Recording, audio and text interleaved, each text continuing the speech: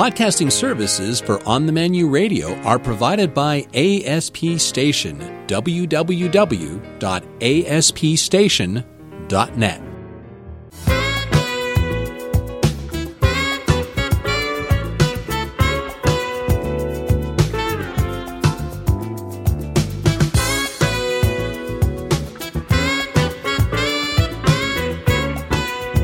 Food lovers around the world, you're listening to On the Menu with Ann and Peter Haig, and we're going to be, we're going to call the theme miscellaneous or whatever. Now, starting with one of our favorite companies, one of our favorite people, Ethan Fritsch of the Burlap and Barrel Spice Company.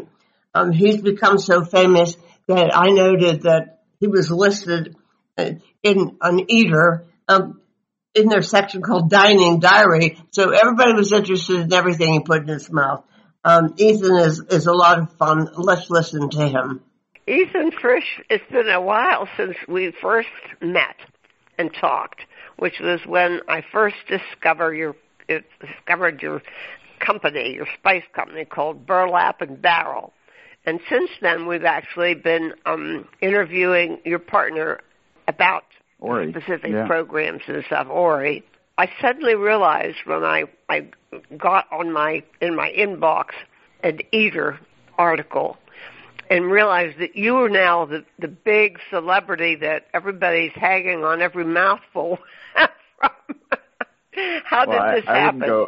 I wouldn't go that far. It was a Grub Street diet column that I wrote, Grub Street being the New York Magazine online food publication, about what I ate in the course of my regular daily life in New York City for a few days. Right. So you wrote it yourself. I wrote it myself. Yeah. Okay. Hold good. Now hold on a second. There's something we missed out here. We have never actually met Ethan. We have never actually met Ori. But we feel like we know them better than most of our best friends.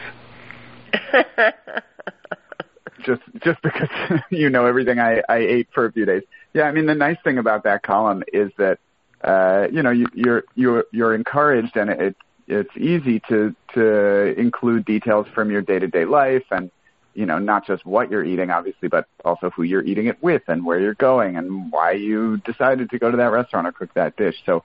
It was a lot of fun to write. Well, but I do think that you have a certain celebrity status now. For a while we dealt with chefs that were celebrity chefs. Now you're also a chef, but the whole institution of celebrity chefs is sort of disassembled, and yet you're coming back as a celebrity in a different guise. You're actually a supplier of specialty food. Just for the listeners that probably missed the first time or may have missed the first time we talked, what exactly does Burlap and Barrel do? Sure. So Burlap and Barrel is a single origin spice company, one of the first in the country, if not in the world. We work with small farms in now 20 different countries. We are a public benefit corporation, which is a hybrid for-profit, nonprofit, and so our goal is to connect smallholder spice farmers with high-value markets, which means we find farmers growing really interesting things, whether that has to do with the varietal that they're growing, their agricultural practice, something about the way that the spice is handled post-harvest, whether it's smoked or fermented or dried in a specific way. And then we buy and import their spices into the U.S., which we sell on our website, burlapandbarrel.com, to home cooks across the country, as well as all kinds of great restaurants and manufacturers of artisanal food products. And you also do collaborations, because I think that's sort of one of the newest directions, right? Many collaborations, yeah. And to your point about a new type of food celebrity. First of all, I'm definitely not a food celebrity. I'm not anywhere close to it. But we have had fun working with some food celebrities to create collaborations. Some of them are chefs, some of them are sort of food personalities in other forms. But custom spice blends. Everybody has their sort of go-to combination of spices that they love to cook with at home, and so we realized we could make those blends for people and bottle them and put them on our site. And that's been a lot of fun as well as an area of growth for the company in the last couple of years. Well, I mean, I think I ought to just come right out and say it, that you're probably our most favorite spice company in the world. Well, I appreciate that. Well, I mean, everything's so fresh, everything's such high quality, and you are the nicest guys in the world, so it all comes together. Now, yeah, thanks. I wouldn't say that your palate is exactly like the average person's palate. It's much broader than that. I mean, you are trained as a chef. You actually, I mean, that's number one. You've been exposed to multicultural cuisines and a very developed taste buds and palate. You lived in Afghanistan. Your in-laws are Afghanistani, right? Yep. Okay. And what else differentiates your selection of products? Yes, and how you approach it? It's a good question. I think, obviously everybody eats, but there's a difference when you eat professionally, or taste professionally, I should say, versus, when you eat like a normal person. My wife eats like a normal person. I eat like a crazy person because that's my job, because that's my life. Yeah, well, this is my big objection to the fact that everybody's supposed to be able to be a critic. I mean, Right, exactly. I mean, it's a lot of it.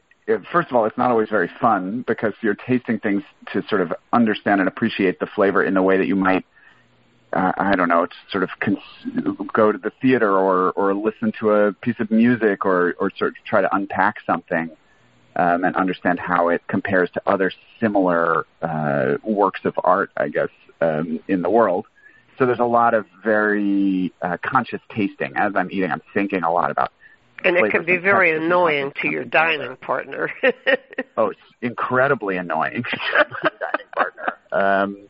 My wife is very tolerant, but even she gets sick of it. So I mean, that's some of what's happening. Is just the difference between being a professional and being an amateur in food. And then, I mean, that also obviously leads into how we make decisions about the spices that we source, because we taste everything, of course, before we bring it into our lineup.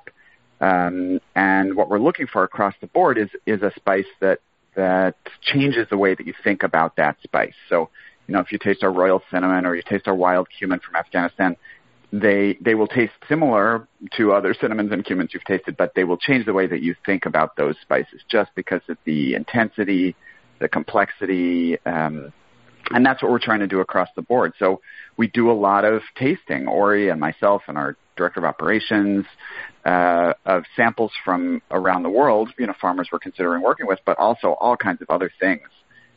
Any interesting food product, I buy all kinds of wacky things that I find on the internet just to taste what other people are doing and what the sort of, I guess you could call it the cultural aesthetic in food, or what kinds of flavors are trendy, and what are people cooking with now versus 5 years ago? What are they going to be cooking with 5 years from now?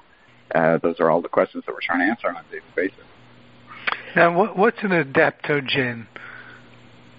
An adaptogen is a medicinal plant, or a part of a medicinal plant, that is supposed to support healthy executive function, which is the regular functioning of your brain. And some adaptogens are better for sleep. Some adaptogens are better for sort of general energy. But they tend to have potentially have a wide spectrum of impacts. And I think with the frustration with pharmaceutical medicine and industrial medicine, people have been turning towards traditional practices of plant-based medicine, and adaptogens seem to be a category that exists across cultures and across traditions. So there are adaptogens in Ayurvedic, South Asian medicine. There are adaptogens in traditional Chinese and Southeast Asian medicines. But I've been experimenting on myself a little bit, as you've probably read in the article, with a couple of adaptogens, one called ashwagandha, which is a root. Oh, yes. Tell us about that. I First of all, you have to be able to pronounce it.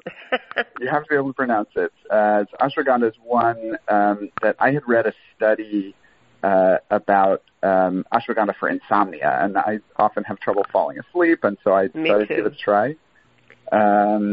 So I looked up the particular ashwagandha extract that was used in that study and found some gummies and some capsules made with that type of ashwagandha extract. I've taken that. There's another one that I've been trying, which is a tea called Jaugulan, which is from Southeast Asia, and you drink it like you would an oolong tea or something. So it's you put it in some hot water as an infusion. No, your wife is not into things in quite the same way, you report. Not into these things. She's into other things, but not so much the food things. I like trying new flavors. I like trying new ingredients. It's a little hobby in addition to being my job. Now, in this, I keep calling it your dining diary. I used to do a column called Dining Diary, so it came to mind. Did you? I was trying to determine if geography was a central part of what you were doing in this article. It absolutely was. I live in Queens, in Jackson Heights, which is an amazing neighborhood for food as well as for many other things. And I was also asked by the editor to focus on Queens restaurants because, they tend to get a little less love than the Manhattan restaurants. And that was really easy for me. I would have done that anyway because I love my neighborhood and eat out a lot. Jackson Heights is one of the most diverse communities in the world in terms of countries of origin, in terms of languages spoken, and then in terms of restaurants as well. And so I think can that walk the last time and the only time I was ever in Queens was when I was in college, I think. Oh, yeah? The last time, which is a long time ago. I was checking a lot. then. Did we talk about this already? The second time that we met was Jackson Heights was on the way.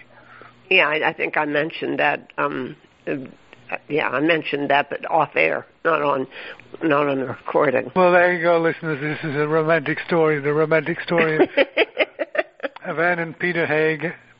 Peter being stuck in West Lafayette, Indiana, for a holiday he didn't know anything about, called Memorial Day, and the stupid woman, Miss Anne, said, "Well, why don't you come to Long Island? We're going to be there for the weekend." So I got all these instructions about how I was supposed to fly to LaGuardia, then take a train to Woodside, Queens, get on, and then we'll meet you at the other end. And for some reason I had faith. So she was there. It's all her fault. And the rest is history, right? Right, exactly. Something like that. Yeah. Now, do you think that from this article that you wrote that people are going to be making expeditions to these places in Queens? I hope so, or at the very least, a visit to the neighborhood, check out some of the restaurants that I mentioned, or obviously many of the others that I didn't. I could only eat at so many places in a couple of days, especially in the middle of a blizzard.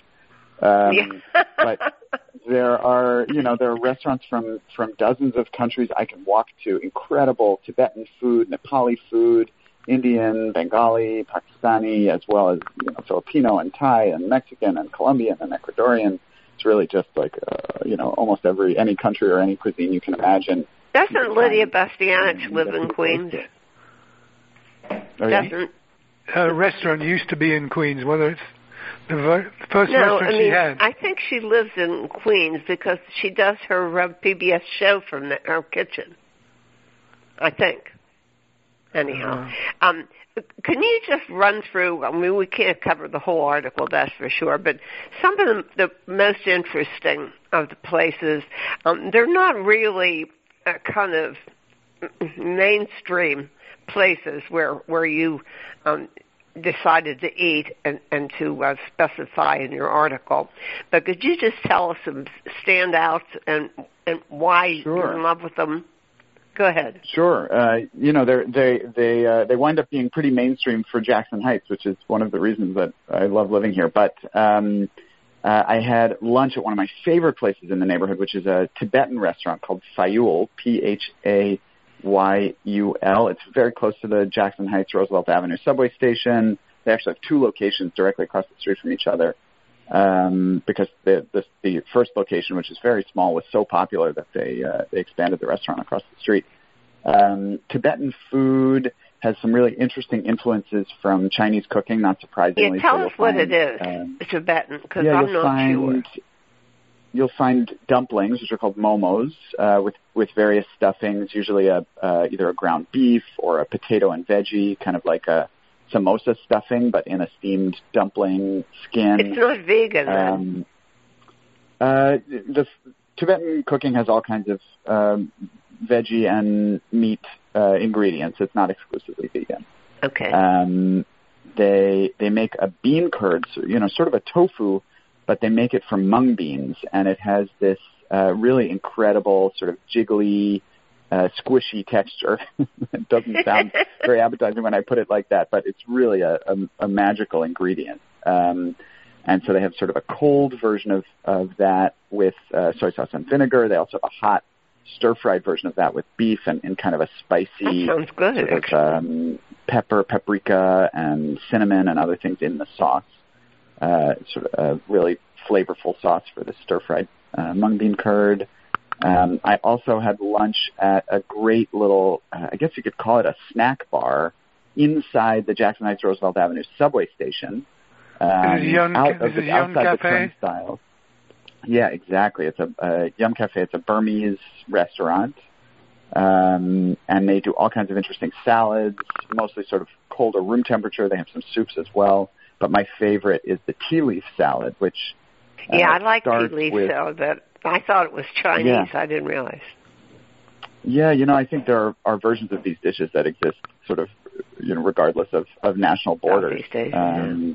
Yeah, exactly. But it's a delicious dish made with fermented tea leaves, all kinds of crunchy, flavorful sort of fried beans and dried shrimp and sometimes peanuts or other things all mixed together. It's really delicious.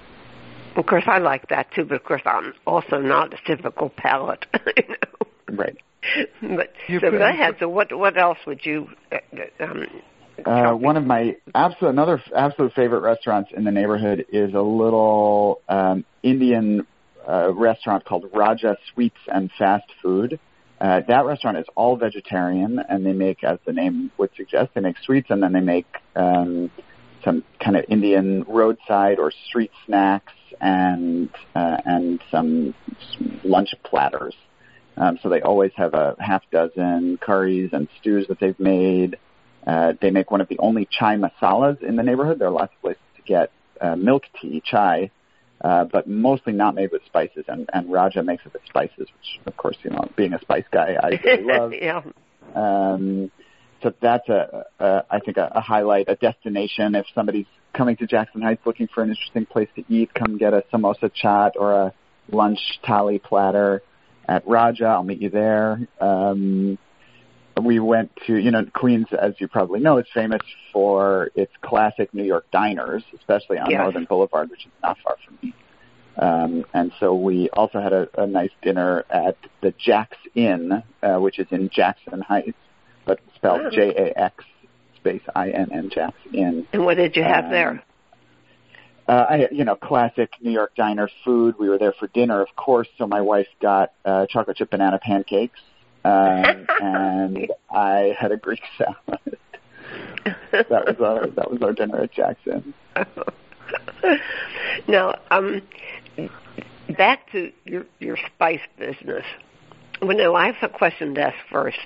I mean, I think because of the pandemic, a lot of the less known cuisines, which we're not supposed to call ethnic now. I forget what we're supposed to call them. But at any rate, they've had a chance to shine and flourish because of the pandemic.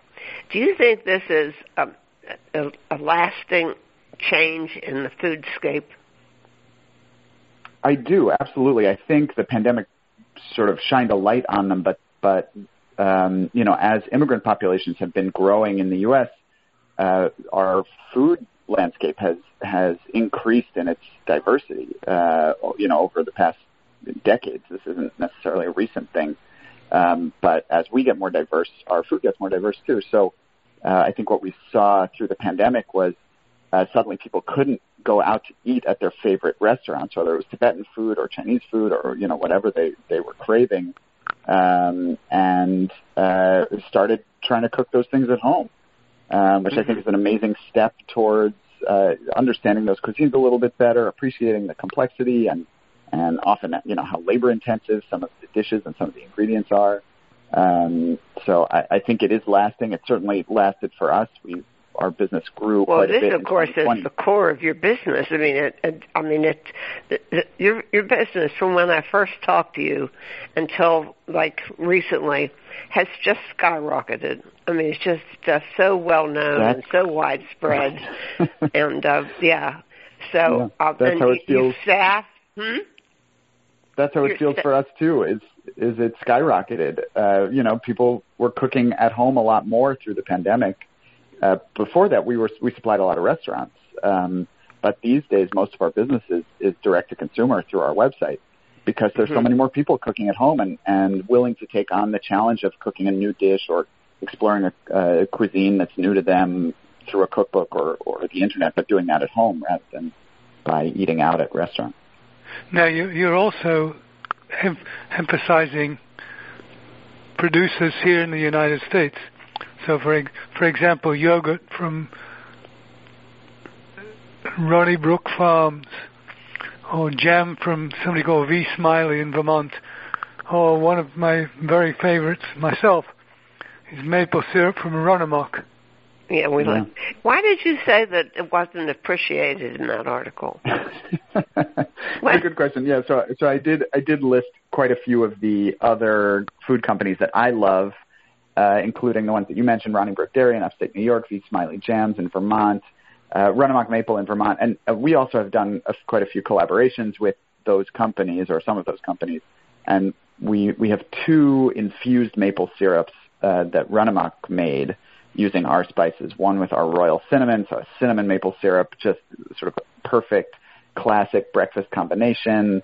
And then the other flavor that we did was a smoked star anise flavored or infused maple syrup. Oh, I don't think we got that one. We just did an interview with them a few months ago. Oh, great. Well, I'll send you a bottle so you can try it. That flavor has been a little bit more divisive, I think. I mean, personally, I love it. I think it's much more interesting, complex, versatile than the cinnamon one. I have the star anise one in my fridge right now, but I don't have the cinnamon one, if that tells you anything. But it just has not sold nearly as well. I think the cinnamon outsells it, 7-1 or 10-1.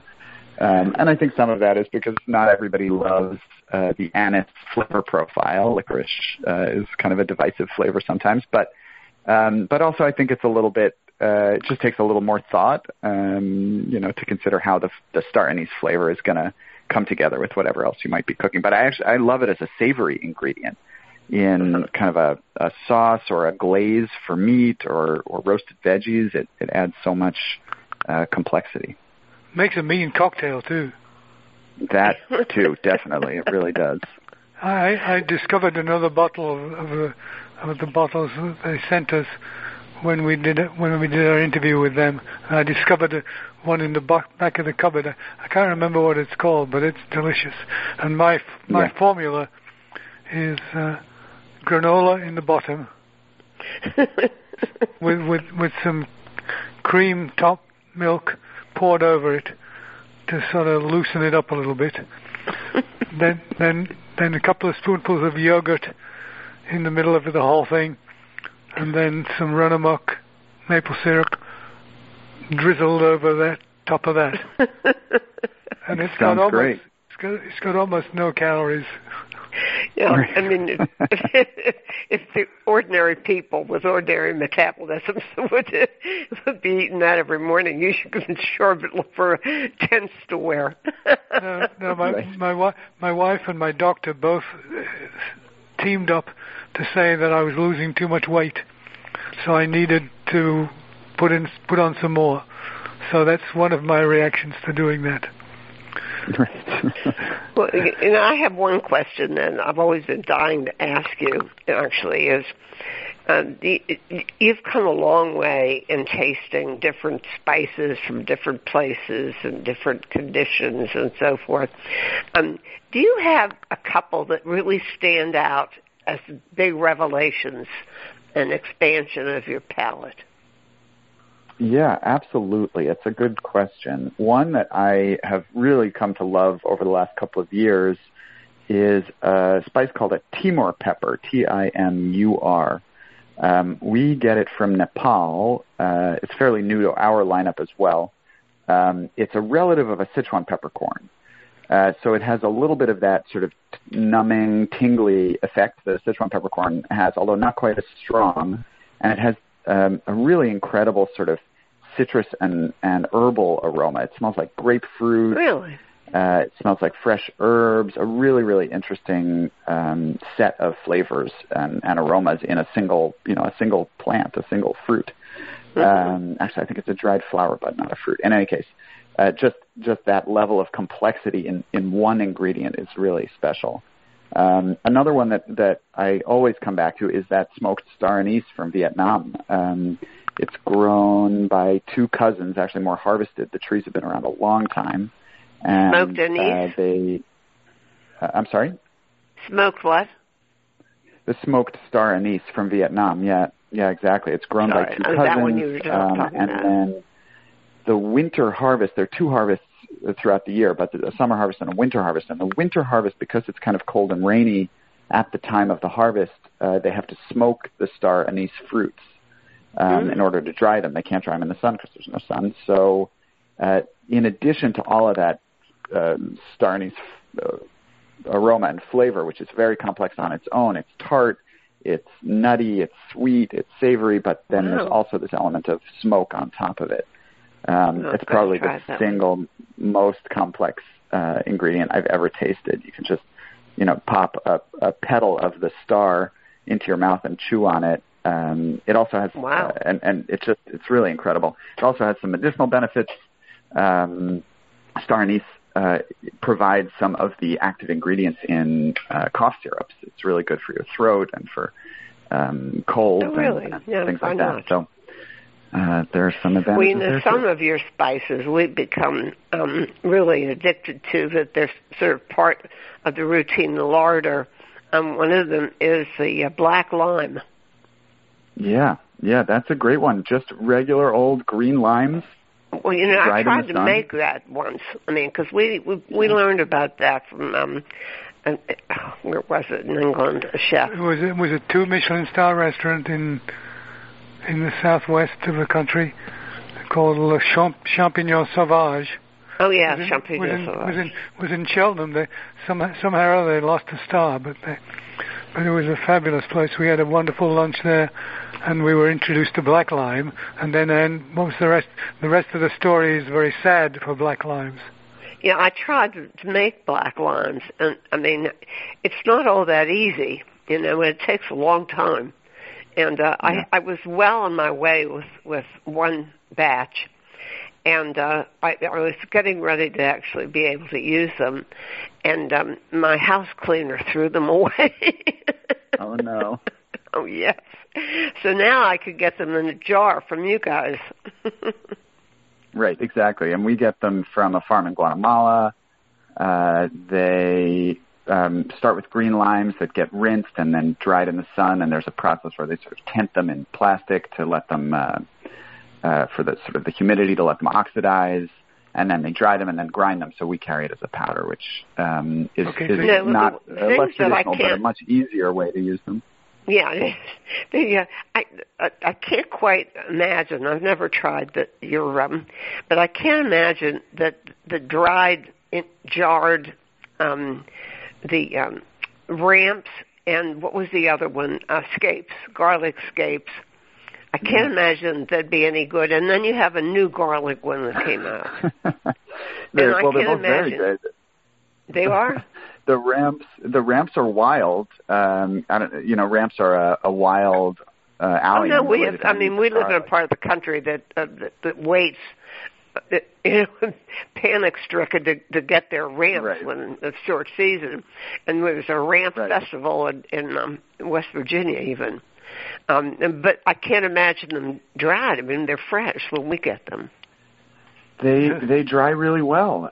We only harvest the leaves, and then we truck them overnight to a drying facility that we work with a whole lot, and they dehydrate them. So, within 24 hours or less of being harvested, they're in the dehydrator.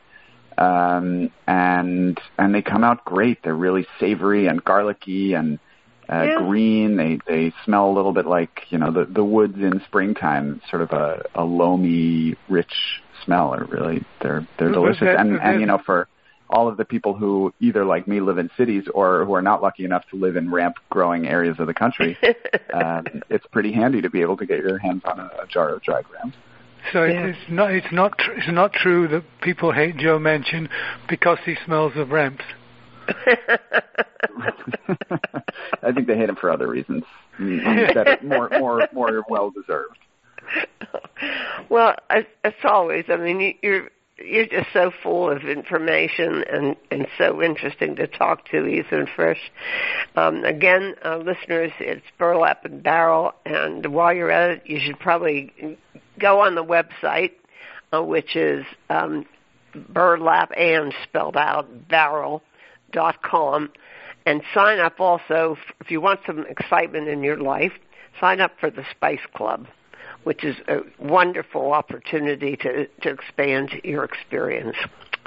Ethan, now that you're a celebrity, please promise you'll continue talking to us. I would love that. Thank you for having me. It's been great to talk to you as always. Yeah. Thanks, Ethan. Bye-bye. Thanks. Bye. I'm so in love with my cast iron skillets and pots and Dutch ovens. I was happy to find somebody else so much in love with it that they wrote a whole cookbook on how to use it. Actually, they specified baking, which is something I don't do a lot of. Roxanne Weiss and Kathy Moore, and they wrote the best cast iron baking book. So for those of you who are bakers, this is going to be absolutely an essential reference for you. So listen in. You ready? Yeah, well, this is a subject we're going to be talking about that's very close to my heart because I, like many other people, inherited my grandmother's cast iron baking pans.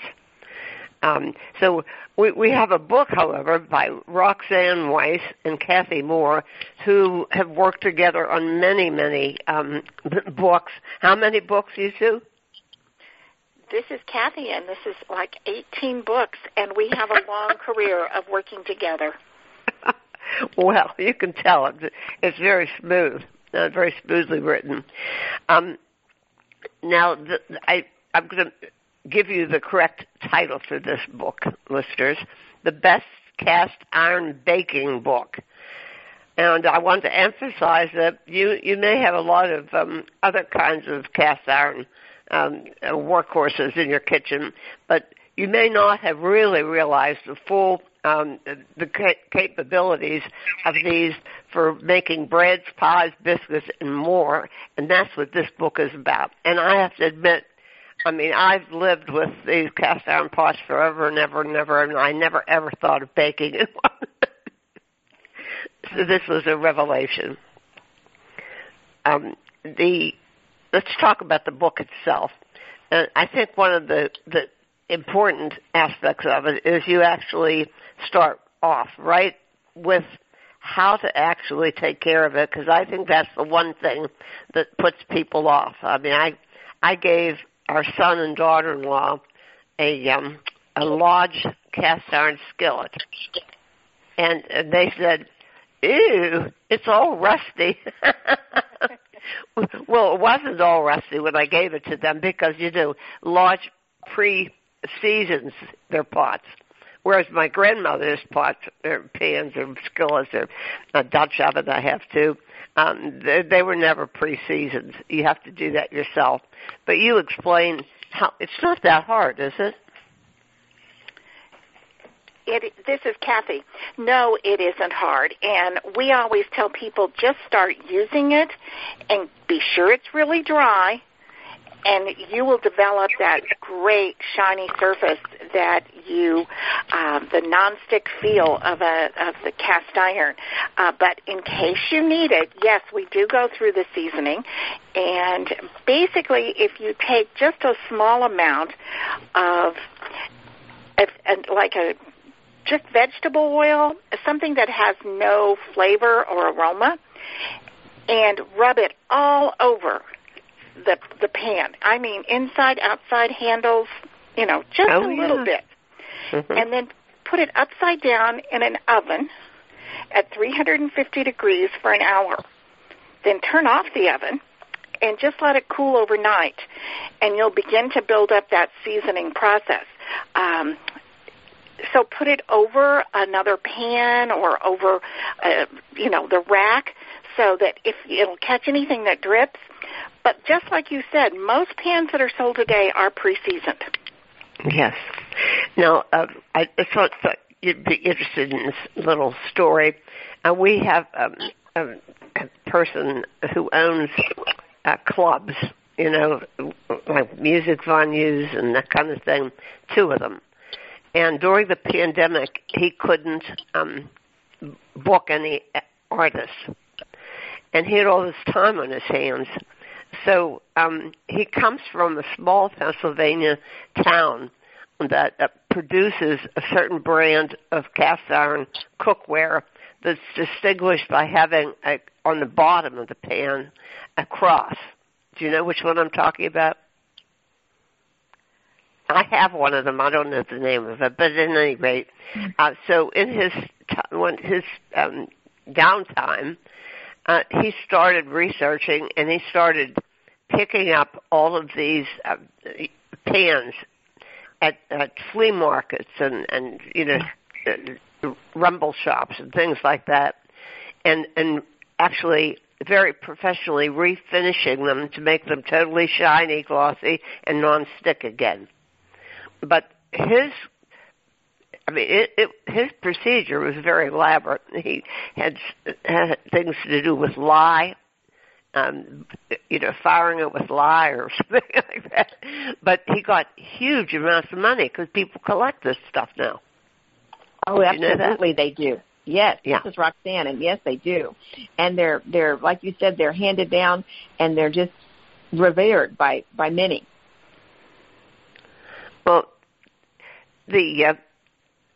what about the technique? I mean, I know that lye was involved with one of the processes. This is Kathy, and if you just pick up a cast iron pan, like you said, at a flea market or something, it might have a little bit of rust. And in extreme conditions, you could soak it in like a vinegar water, and we do include how to do that. But most pans, if you could even use a little steel wool or a brush and scrub it really well, and then you could go on and begin to build up the seasoning and use it daily. You'll find that you won't ever have to go back to the lye. Because like you said, some people get shy and think that they're hard to take care of, when in actuality they're not. No, I find mine just perfectly all right. And I never did anything elaborate except for what you described. But I don't know that they're totally nonstick, but he would spend, according to him, like $10 on a skillet and sell it for like $1,000 to collectors. He did a lot of West Coast stuff. I mean, like sending it to people buyers collecting from the West Coast. So, I mean, that's sort of amazing, isn't it? This is Roxanne, and it is, and that just ties in with the popularity of cast iron cooking right now. It's very popular, and people want to know more about it, and people have started using their cast iron, which is exciting. And Kathy and I had such fun. We, of course, always use our cast iron for frying or making our dinners, but when we started baking in the cast iron, the nature of the cast iron lends itself to a very crisp crust, if you like a crisp crust on your baked products, but the center is soft and delicious. Well, that brings us to the question of why bother cooking. What are the advantages? You have this introduction called The Thrill and Passion of Cooking with Cast Iron. Talk a little bit about that, if you would. This is Kathy. We think there is a passion, and Roxanne and I have it, that's for sure. As she said, the edges are going to be crisp and delicious like nothing else you've had, and the insides are moist or chewy or delicious. But also just those pans are so durable, and they're versatile. You could put them in a preheated oven, or you could put them back on the stove. They're just so durable that you can use them in a variety of settings.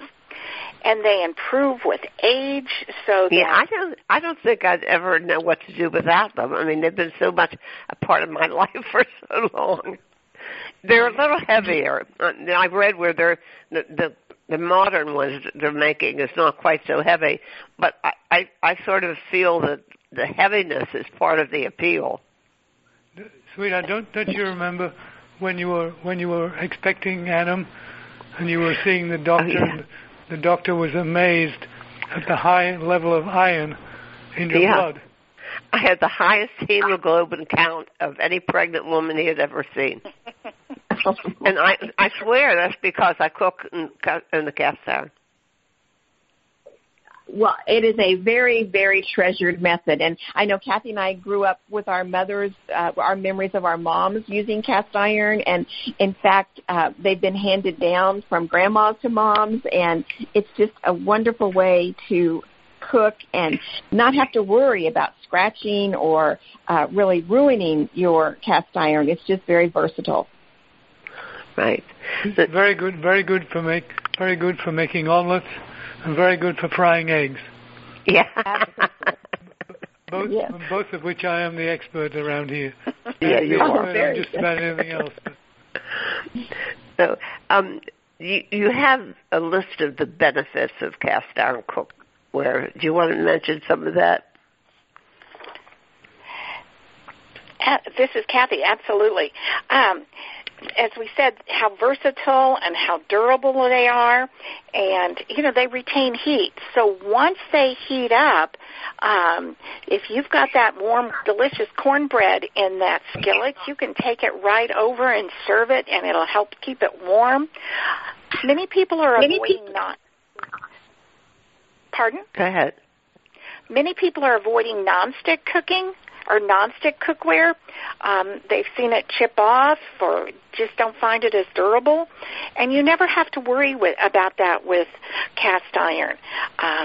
So obviously it's the delicious food, but there are many benefits. Yeah, the health benefits you say too.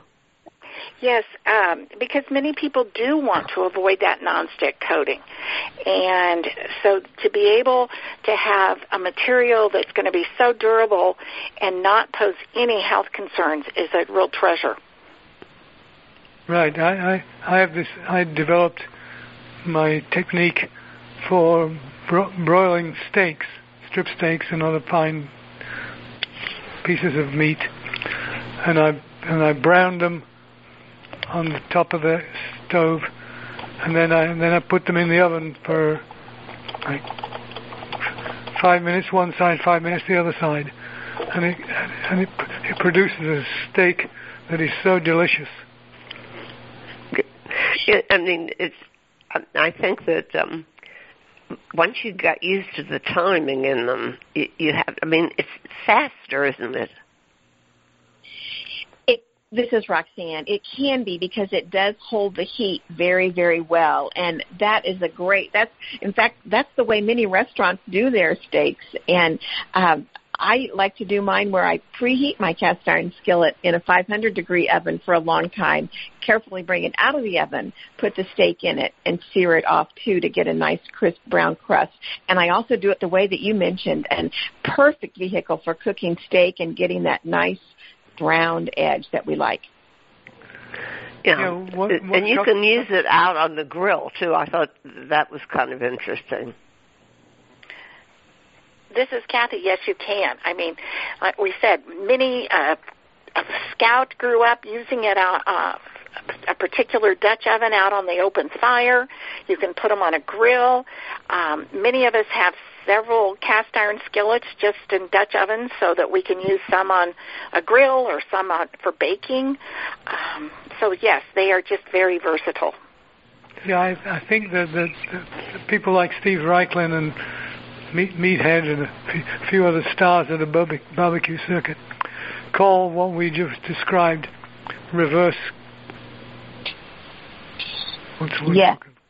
Yeah. Now, this is Roxanne. And then if you transfer that to baking... Reverse sear. Reverse sear. Yes, reverse sear. And that's what we learned when we were doing so much baking, that what a beautiful crust on a cobbler or a pie. And we love the crisp crust on a biscuit. We grew up in the Midwest where biscuits and gravy were pretty common, and the biscuits with that nice crisp crust, but then when you cut into it and ladle the gravy over it, it just makes a delicious biscuit that you really can't replicate without using cast iron. Don't you agree, Kathy? Yes, absolutely. You cannot duplicate it. And once you get into baking with cast iron, you're not going to hardly want to ever go back. In fact, Roxanne and I teach many classes on cast iron cooking, and yet we did all of, some of the traditional, like she just mentioned, the biscuits and gravy. And we found so many people had questions on baking. And once we started writing the book and able to answer those questions, it was thrilling for us because people are eager to know how to use their skillets or their Dutch oven for baking.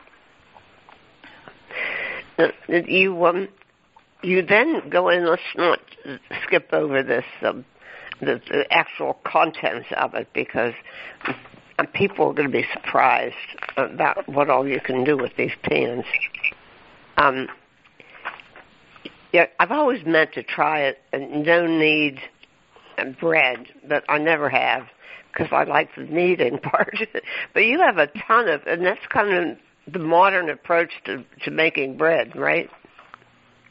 This is Roxanne. Oh, this is my sweet spot with cast iron. Okay. The pandemic was part of what created all of this, but the no-knead bread that we bake, you really mix it up the night before and allow it to sit on the counter, and then use a cast iron, a Dutch oven with a lid, and bake the bread off, and it makes an artisan-type loaf that really just can't be beat. And honestly, I make I have to admit, I have to be honest, I make this about twice a week, and we slice it and have it for toast in the mornings. It's just a delicious bread for toast and sandwiches, but very easy to do. And since our book has come out, we've had so many people send us pictures and been so excited that now they can bake bread. It may not be what you and I grew up as when we said we made bread with the yeast, but it's so easy to do, and it's very foolproof. No, the one thing I was not sure about is I can't quite picture doing a two-crust pie in one of these. This is Kathy. A two-crust pie is wonderful. And in fact, if you make them, we use about a 10-inch skillet in almost all of these recipes, just a 10-inch skillet or the Dutch oven. So in a 10-inch skillet, it's going to be a little bigger than your standard 9-inch pie pan. But what is wonderful then is you have plenty. So if you're having a family reunion or a holiday meal, you'll have plenty. The bottom crust is going to be so crisp and delicious. You can't beat it. And then there's plenty of room for the fruit filling.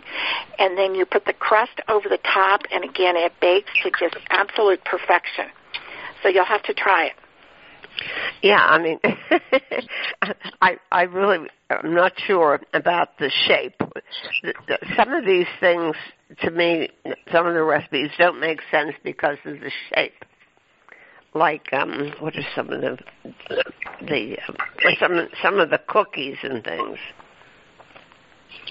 This is Roxanne. We love the cookies done in the cast iron skillet, and here's the reason why, for me anyway. It's easy and quick to do them, but then you can cut them into squares, and some of them are little triangles, but the serving size, it serves so many, and it's a very easy way to get a lot of cookies out of one pie pan, or cast iron skillet, which is then resembling a pie pan. So very similar to a round 8-inch dish or a 10-inch dish, if you will. Some of your recipes are kind of whimsically attractive, such as your giant skillet cinnamon roll. I love that. Tell us about that. Who would envision a 10-inch cinnamon roll? This is Kathy, and it is fun.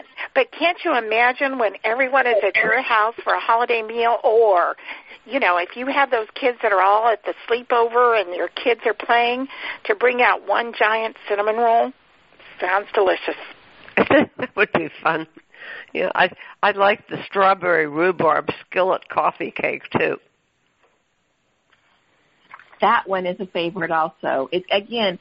I know it sounds a little bit redundant, but what we're trying to get across is this cast iron gives you such a nice outer crust, and then the inside is still a moist and delicious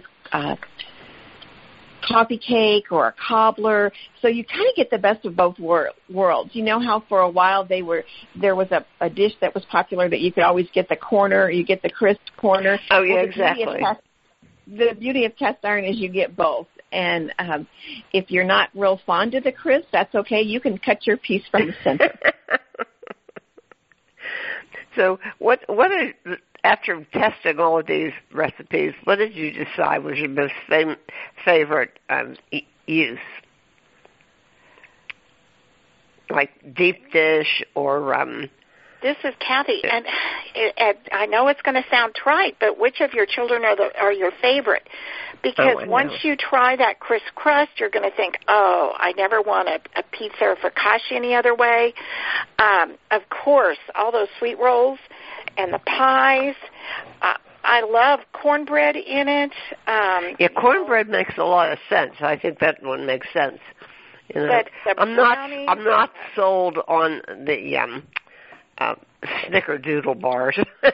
Oh, those are one of my favorites because they're a bar cookie with all the flavor of a snickerdoodle cookie. So there's just a variety and a recipe for everybody. Mm-hmm. Well, you certainly delve into potential with, and I mean, I like the fact that you can, instead of having specific pots or pans for every single thing you're going to be doing, you have the versatility with your cast iron baking. I mean, you could get away with a skillet and a Dutch oven, right? Absolutely. This is Roxanne. Absolutely. And another thing that we are actually teaching a class tomorrow night, and we're making the snickerdoodle cookies. So we'll let you know what the class thinks of that. But it's one of Tell us about it. Which is why we do it. But I do want to tell you a little story about when we teach our classes. We've mentioned how precious the cast iron is to us both. It was handed down from our mothers and our grandmothers. And when we started to teach the classes, I said to Kathy, oh, my goodness, I don't want to end up with your cast iron skillet at the end of the night and you with mine. How can we mark these skillets? This was family. This is tradition. And Kathy is brilliant, as always, and she had this great idea. Every one of her cast iron skillets, if you notice on a cast iron skillet, there's a little loop in the handle. And she has a little piece of wire that she has twisted on that loop. So we teach lots of classes, and now we can go and rest assured that I end up with mine and she ends up with hers, and the class always has great fun. That's a great story. Well, again, listeners, get this book and you'll have another adventure in baking. It's called The Best Cast Iron Baking Book, and the authors are long-time cookbook authors and cooking teachers, Roxanne Weiss and Kathy Moore. And you know the stuff, these recipes have been thoroughly tested. Thank you, too, for talking to us. Thank you so much. Podcasting services for On the Menu Radio are provided by ASP Station, www.aspstation.net.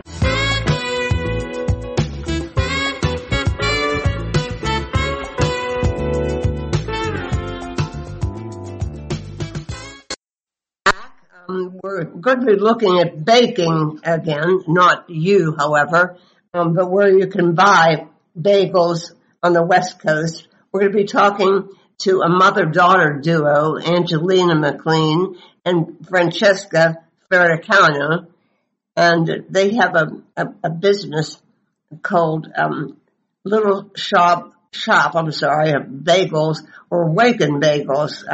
They mentioned a little bit about that in our interview. So listen to these two ladies talk about introducing New York bagels to the West Coast. Off you go. Now, our next guests are actually on the West Coast, which is not the first thing that comes to your mind when you're talking about bagel traditions, but that's exactly what they're doing. We're talking to Angelina McLean and her mother, Francesca Ferricano, and they're in, so we call it Southern Oregon? Yes. Okay. And it's kind of an odd thing. How did you end up starting both a retail store and a frozen retail product having to do with making bagels? This is Francesca, and I started in 1994, and I just started in like a 200 square foot building in Ashland, Oregon, and I really wanted to make bagels and be close to where my kids are. We're going to school, and I just basically practiced until I got what I thought was the right kind of bagel. And why bagels? But why bagels? Well, I mean, go ahead. Well, okay. Well, because I was a home bread baker when my kids were little, and I heard that I never had a bagel before, and I heard that bagels were boiled and you put them in a water bath, and I had to figure out how to do that. I just could not believe you could put dough in the water and it wouldn't fall apart.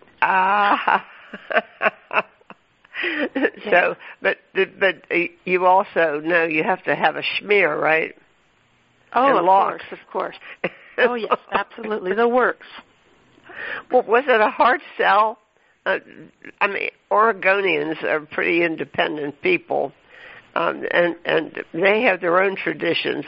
Were bagels a hard sell?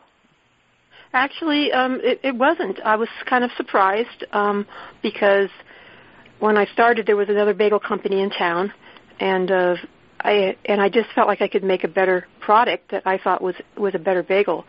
And the town just supported me, and it was during the time when it was a bagel boom, but I had no idea that was happening. I just needed to make a living doing what I loved to do, and it just, people were walking in, saying, wow, these bagels are great, So I was kind of clueless. I just kind of jumped in and just started making them by hand. Did you go sample a lot of East Coast bagels in the process? No, I did not sample any East Coast bagels for about 5 years into my business when somebody went to the East Coast and came back with a bagel. Not even a hot bagel. It's really fun. No, I just, I'm a bread baker from just like, I learned how to make pizza from my mother, and that was from my grandmother, so I think it was in my blood. And then growing up in San Francisco, we lived near a bakery, and I went on a field trip probably when I was about 6 or 7 and watched, them make bread, and I think that was a big influence for me. Yeah. Now, let's clarify that your retail shop is called Little Shop of Bagels, and the actual retail brand is Wake and Bagels, which is Wake, WAKE -N -Bagels. So, yes. Listen, you know some of the backstory. I mean, what was exactly the first thing you did? You started finding out how to make bagels. Then you started to see if anybody would buy them in farmers markets? Yes, I worked inside a coffee shop, and I just started hand-rolling them, and there was 2 supermarkets, a co-op and another supermarket, and they let me put jars in there, and I started just seeing how that went. And and I was working another job while I was doing that just to see if that would fly. People liked them, and it just I think I was in the right place at the right time. Well, you seem to be really happy with where you ended up, huh? Oh, yes. I've been very fortunate. I'm very grateful. Now, let's talk about, I have not experienced the Little Shop of Bagels, but we've been eating your frozen bagels. You have really specific instructions for thawing them and baking them. Tell us a little bit about that. Yeah, so this is Angelina. And so the reason why we decided to have a frozen Wake and Bagel product was because we had a lot of people, our shop has grown over the years to be quite busy. And we have a lot of tourists that come through our area, and they were asking us, how can we get your bagels where we live up in the, Washington area or down in California? And so this was Francesca's solution to bringing our product without putting preservatives or selling what we consider a subpar product, which is, we want it to be that fresh bagel shop experience that we give our customers.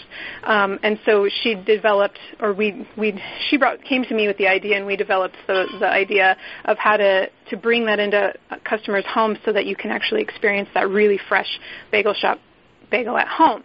So with that comes a little bit of instructions. You do need to thaw the bagels out before you bake them. And we just made new packaging, so the packaging that you were sent, I think we sent you the older stuff. So there's two different instructions for our new packaging, which is you can either lay it overnight in your refrigerator to thaw, 8 to 14 hours, or if you want to, you can thaw it on your countertop for 1 to 2 hours, depending on the air temperature, until the bagel is soft and thawed out and just slightly cool. See, that would be better, because otherwise you have to think ahead. Because I've been using the old instructions, and you have to remember to put it in the refrigerator overnight. Right, and so this kind of bypasses that, where if you're like, ooh, I want a bagel in an hour or two, but I forgot to take them out, we've changed the instructions to reflect that, so you can do that as well. Okay, and then for baking, go ahead. Yeah, for baking, it seemed, everything seemed about right. It took us a little bit longer, but every oven, as you pointed out, is different. Yes, every oven and even every refrigerator might be a little bit cooler or warmer, and so those are all things that are variables. But I would say that it's mostly just kind of checking the bagels, getting a little bit of that golden brown crust. If you separate them a little bit on your baking sheet, they'll get more circulation and cook really nice and evenly. So there's a little bit of a tiny bit of an art to it, but once you nail it for your oven temperature, it works out great. And we've had a lot of customers contact us that have told us, wow, these are fabulous, to have a fresh baked bagel at home, And the toaster oven works really good. It really does. I don't have a toaster oven. I used to. I don't have one anymore. I have so many appliances, I don't know what to do. Can you do anything in an air fryer? Because somebody sent me one of those and I haven't used it yet. I think you can put the air fryer on bake, and you can use it. Really? I have to look at it. Yeah. I haven't even taken it out of the box. So but there's so many different kitchen appliances out there now. I mean, I have a what do you call it? A multi-cooker. And it even does sous vide. I mean, I can't even imagine. Wow. Yeah, I know. I mean, to me, it's basically a pressure cooker is what I think of it as, the multi-cooker. Right.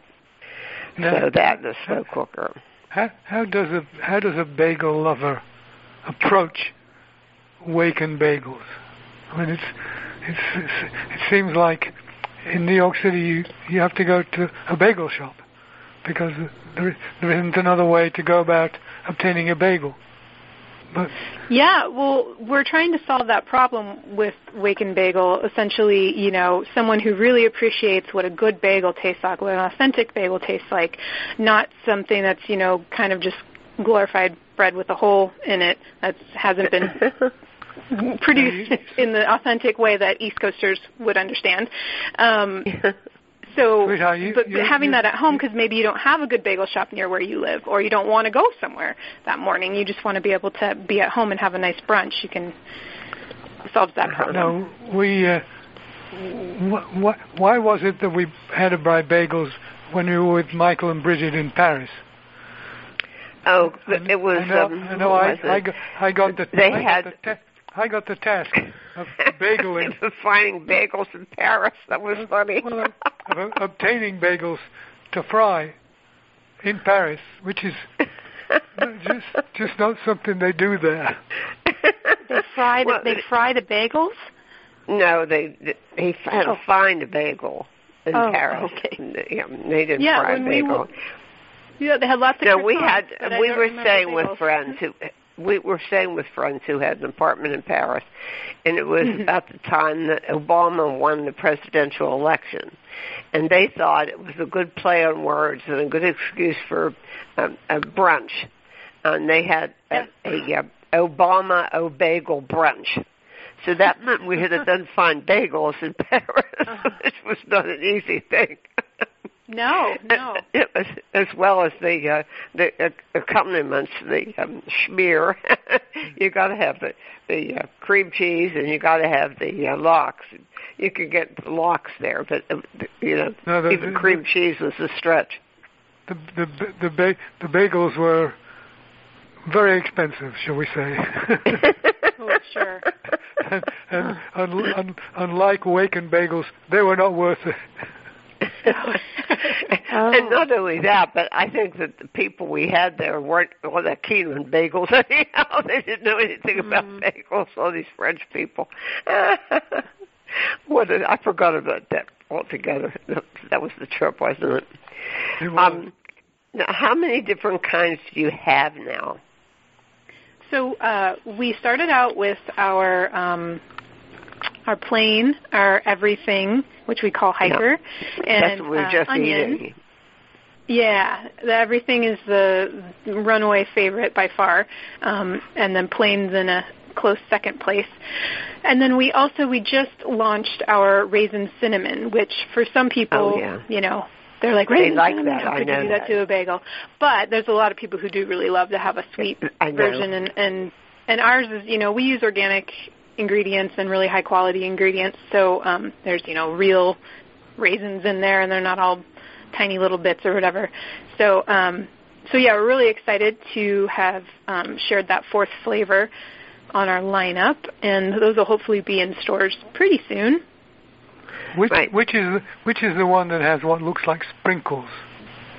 That would be the hiker bagel, the hiker everything. And we call it a hiker because my mother had a business partner friend way back in the early beginning stages of her bagel shop who said it would be the perfect bagel to take on a hike.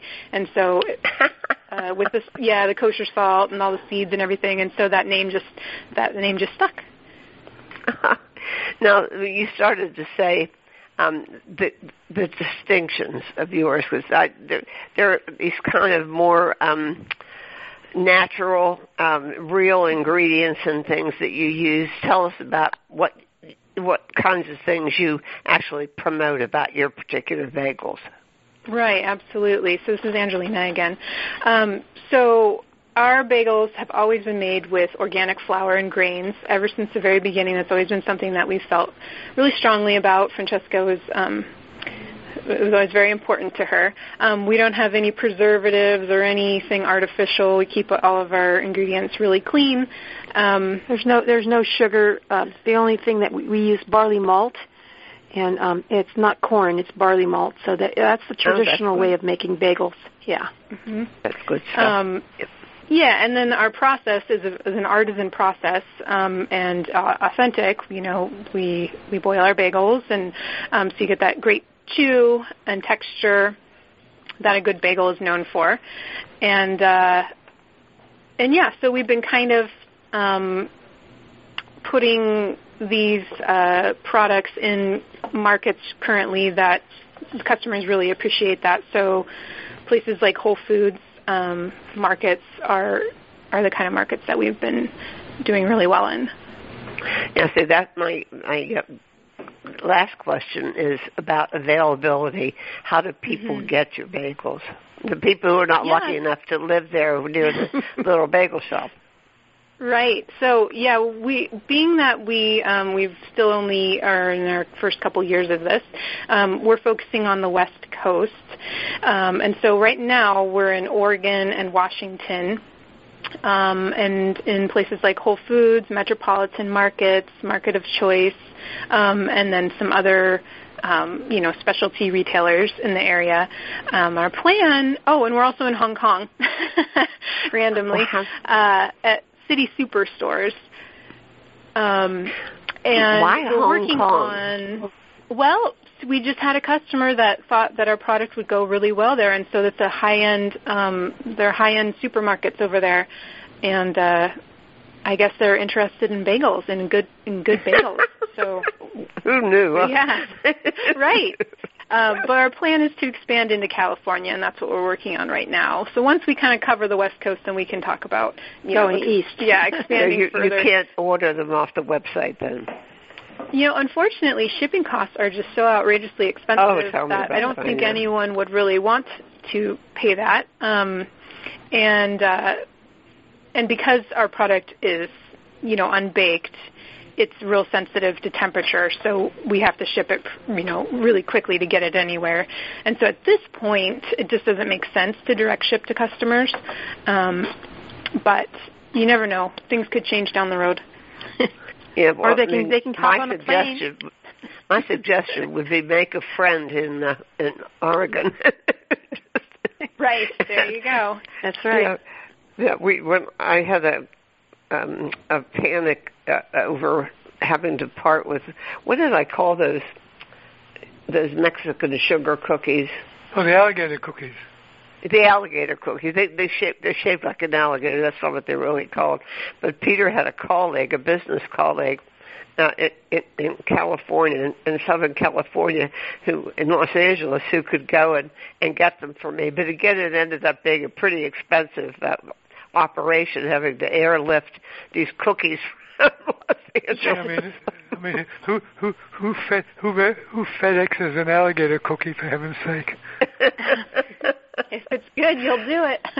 Well, it's so good to talk to somebody who's really having a good time doing something that they love and produces a good product. So again, listeners, it's going to come to someplace, a store near you. In the meantime, you better make friends with somebody in southern Oregon. And what you want is wake and bake bagels, and you'll be very happy you did. So Angelina and Francesca, thank you very much. Well, thank you, Anne, and thank you, Peter. Okay. Yeah, we really appreciate being able to talk to you guys today. Well, it was fun. Thank you. That's gone pretty quickly. We're now at the end of our hour, and so we want to say tune in again next week, same time, same place. Bye-bye.